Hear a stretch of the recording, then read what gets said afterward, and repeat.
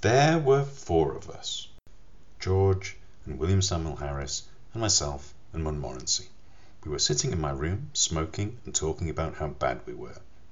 Bad from a medical point of view, I mean, of course. We were all feeling seedy, and we were getting quite nervous about it. Harris said he felt such extraordinary fits of giddiness come over him at times that he hardly knew what he was doing.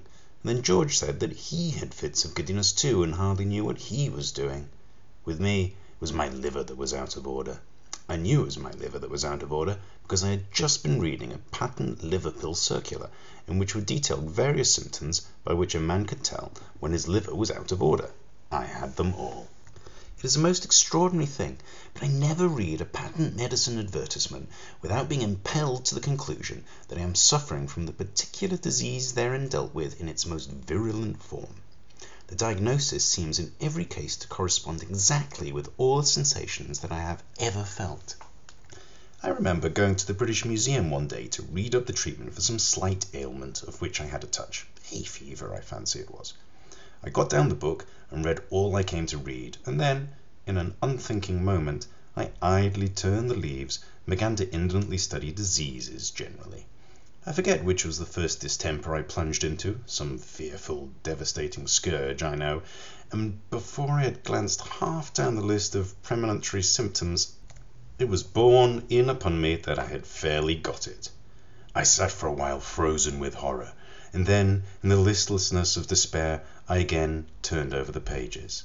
I came to typhoid fever, read the symptoms, discovered that I had typhoid fever, must have had it for months without knowing it, wondered what else I had got, turned to St. Vitus's dance, found, as I expected, that I had that too, began to get interested in my case and determined to sift it to the bottom, and so started alphabetically, read up ague and learned that I was sickening for it, and that the acute stage would commence in about another fortnight. Bright's disease, I was relieved to find, I had only in a modified form, and so far as that was concerned, I might live for years. Cholera I had, with severe complications, and diphtheria I seemed to have been born with. I plodded conscientiously through the 26 letters, and the only malady I could conclude I had not got was housemaid's knee. I felt rather hurt about this at first.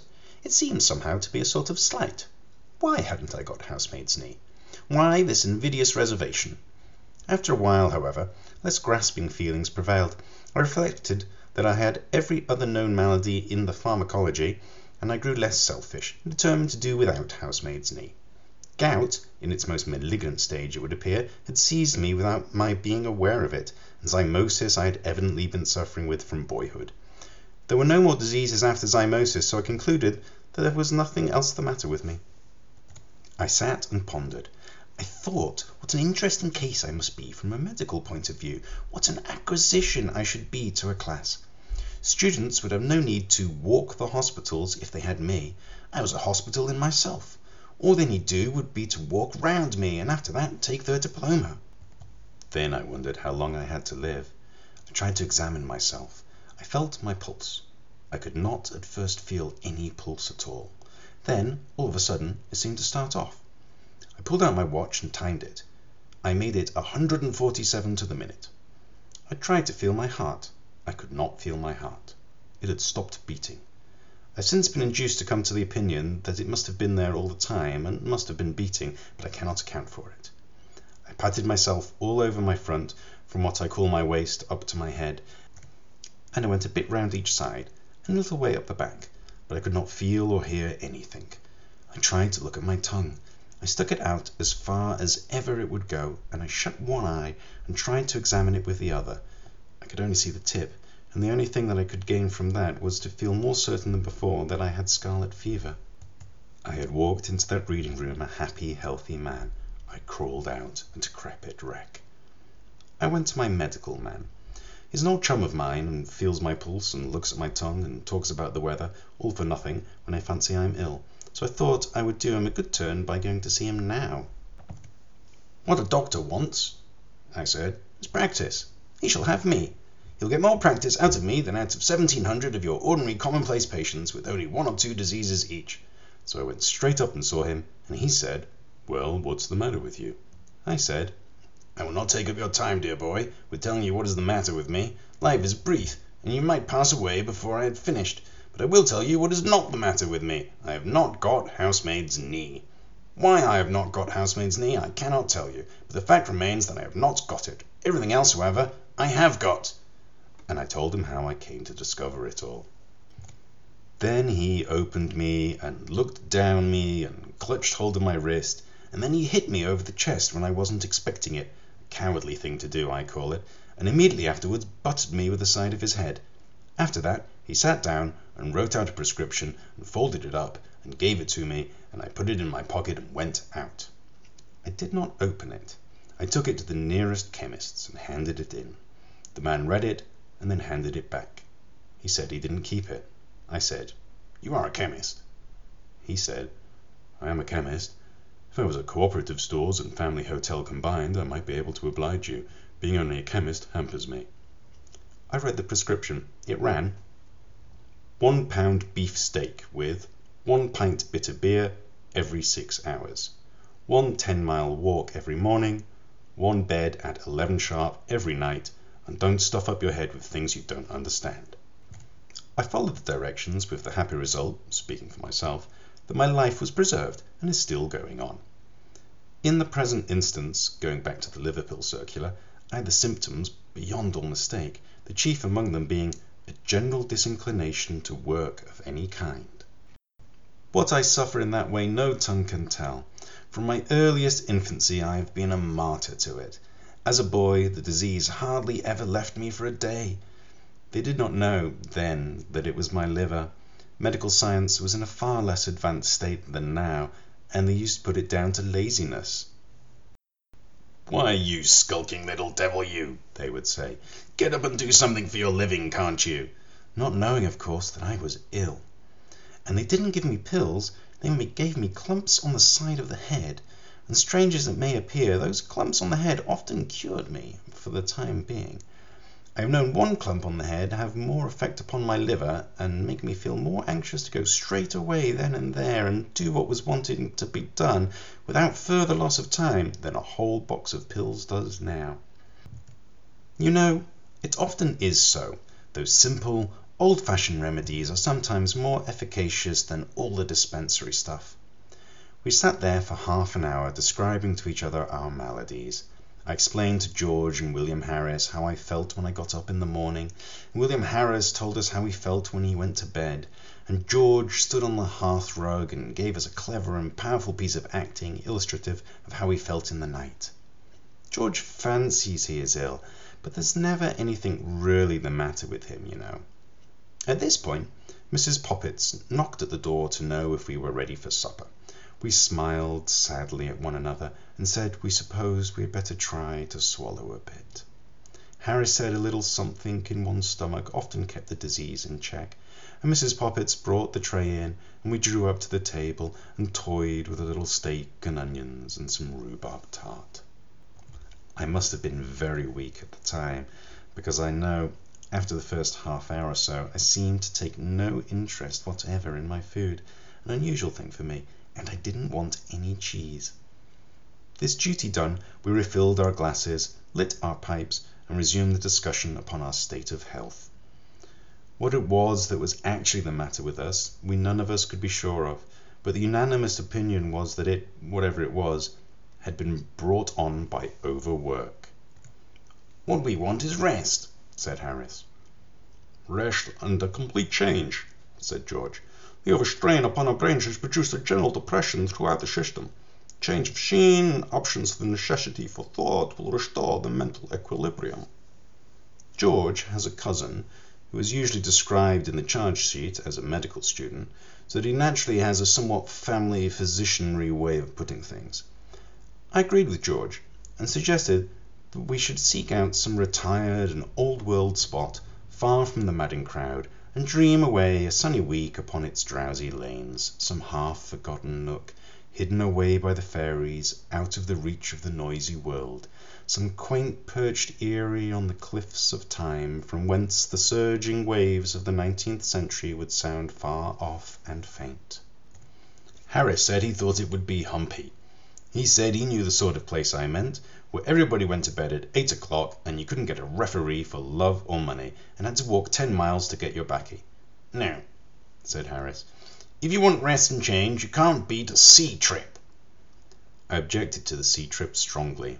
A sea trip does you good when you are going to have a couple of months of it, but for a week it is wicked. You start on Monday with the idea implanted in your bosom that you are going to enjoy yourself. You wave an airy adieu to the boys on shore, light your biggest pipe, and swagger about the deck as if you were Captain Cook, Sir Francis Drake, and Christopher Columbus all rolled into one. On Tuesday, you wish you hadn't come. On Wednesday, Thursday, and Friday, you wish you were dead. On Saturday, you are able to swallow a little beef tea and to sit up on deck and answer with a wan, sweet smile when kind-hearted people ask how you feel now.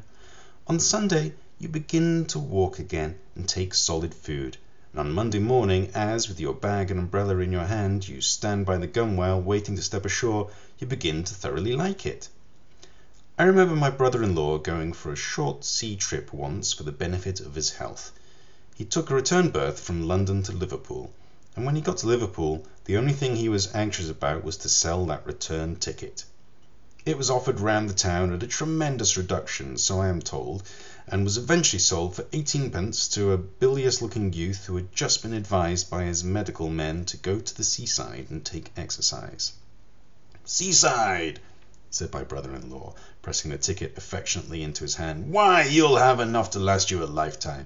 And as for exercise, why, you'll get more exercise sitting down on that ship than you would turning somersaults on dry land." He himself, my brother-in-law, came back by train. He said the North Western Railway was healthy enough for him. Another fellow I knew went for a week's voyage round the coast, and before they started, the steward came to him to ask whether he would pay for each meal as he had it, or arrange beforehand for the whole series. The steward recommended the latter course, as it would come so much cheaper. He said they would do him for the whole week at £2.5. He said for breakfast there would be fish, followed by a grill. Lunch was at 1 and consisted of 4 courses. Dinner at 6, soup, fish, entree, joint, poultry, salad, sweets, cheese, and dessert, and a light meat supper at 10. My friend thought he would close on the £2.5 job, he is a hearty eater, and did so. Lunch came just as they were off Sheerness. He didn't feel so hungry as he thought he should, and so contented himself with a bit of boiled beef and some strawberries and cream. He pondered a good deal during the afternoon, and at one time it seemed to him that he had been eating nothing but boiled beef for weeks, and other times it seemed that he must have been living on strawberries and cream for years. Neither the beef nor the strawberries and cream seemed happy either, and seemed discontented like. At 6 they came and told him dinner was ready. The announcement aroused no enthusiasm within him, but he felt that there was some of that £2.5 to be worked off, and he held on to ropes and things and went down. A pleasant odour of onions and hot ham mingled with fried fish and greens greeted him at the bottom of the ladder, and then the steward came up with an oily smile and said, "What can I get you, sir?" "Get me out of this," was the feeble reply, as they ran him up quick and propped him up over to leeward and left him.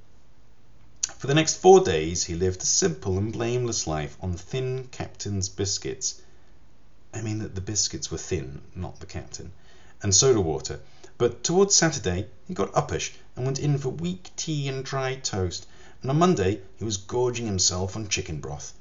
He left the ship on Tuesday, and it steamed away from the landing stage. He gazed after it regretfully. "There she goes," he said. "There she goes, with £2 worth of food on board that belongs to me and that I haven't had." He said that if they had given him another day he thought he could have put it straight. So I set my face against the sea trip. Not, as I explained, upon my own account. I was never queer. But I was afraid for George. George said he should be all right and would rather like it, but he would advise Harris and me not to think of it, and he felt sure we should both be ill. Harris said that, to himself, it was always a mystery how people managed to get sick at sea. Said he thought people must do it on purpose, from affectation. Said he had often wished to be, but had never been able. Then he told us anecdotes of how he had gone across the channel when it was so rough that the passengers had to be tied into their berths, and he and the captain were the only two living souls on board who were not ill. Sometimes it was he and the second mate who were not ill, but it was generally he and one other man. If not he and another man, then it was he by himself. It is a curious fact, but nobody is ever seasick on land. At sea, you come across plenty of people very bad indeed, whole boatloads of them, but I never met a man yet on land who had ever known at all what it was to be seasick. Where the thousands upon thousands of bad sailors that swarm in every ship hide themselves when they are on land is a mystery. If most men were like a fellow I saw on the Yarmouth boat one day, I could account for the seeming enigma easily enough. It was just off Southend Pier, I recollect, and he was leaning out through one of the portholes in a very dangerous position. I went up to him to try and save him. "Hey, come further in," I said, shaking him by the shoulder. "You'll be overboard." "Oh my, I wish I was the only answer I could get, and there I had to leave him. 3 weeks afterwards, I met him in the coffee room of a Bath hotel, talking about his voyages, and explaining with enthusiasm how he loved the sea. "Good sailor," he replied in answer to a mild young man's envious query. "Well, I did feel a little queer once, I confess. It was off Cape Horn. The vessel was wrecked the next morning." I said, "Weren't you a little shaky by Southend Pier one day and wanted to be thrown overboard?" "Southend Pier?" he replied with a puzzled expression. "Yes, going down to Yarmouth last Friday 3 weeks." "Oh, yes," he answered, brightening up. "I remember now. I did have a headache that afternoon. It was the pickles, you know. They were the most disgraceful pickles I ever tasted in a respectable boat. Did you have any?" For myself, I have discovered an excellent preventative against seasickness in balancing myself. You stand in the centre of the deck and, as the ship heaves and pitches, you move your body about so as to keep it always straight. When the front of the ship rises, you lean forward till the deck almost touches your nose, and when its back end gets up, you lean backwards. This is all very well for an hour or two, but you can't balance yourself for a week. George said, "Let's go up the river." He said we should have fresh air, exercise and quiet. The constant change of scene would occupy our minds, including what there was of Harris's, and the hard work would give us a good appetite and make us sleep well. Harris said he didn't think George ought to do anything that would have a tendency to make him sleepier than he always was, as it might be dangerous. He said he didn't very well understand how George was going to sleep any more than he did now, seeing that there were only 24 hours in each day, summer and winter alike, but thought that if he did sleep any more, he might just as well be dead and so save his board and lodging. Harris said, however, that the river would suit him to a T. I don't know what a tea is, except a sixpenny one, which includes bread and butter and cake ad lib and is cheap at the price if you haven't had any dinner. It seems to suit everybody, however, which is greatly to its credit. It suited me to a T too, and Harris and I both said it was a good idea of George's, and we said it in a tone that seemed to somehow imply that we were surprised that George should have come out so sensible. The only one who was not struck with the suggestion was Montmorency. He never did care for the river, did Montmorency. "It's all very well for you fellows," he says. "You like it, but I don't. There's nothing for me to do. Scenery is not my line, and I don't smoke. If I see a rat, you won't stop, and if I go to sleep, you get fooling about with the boat and slop me overboard. If you ask me, I call the whole thing bally foolishness." We were 3-1, however, and the motion was carried.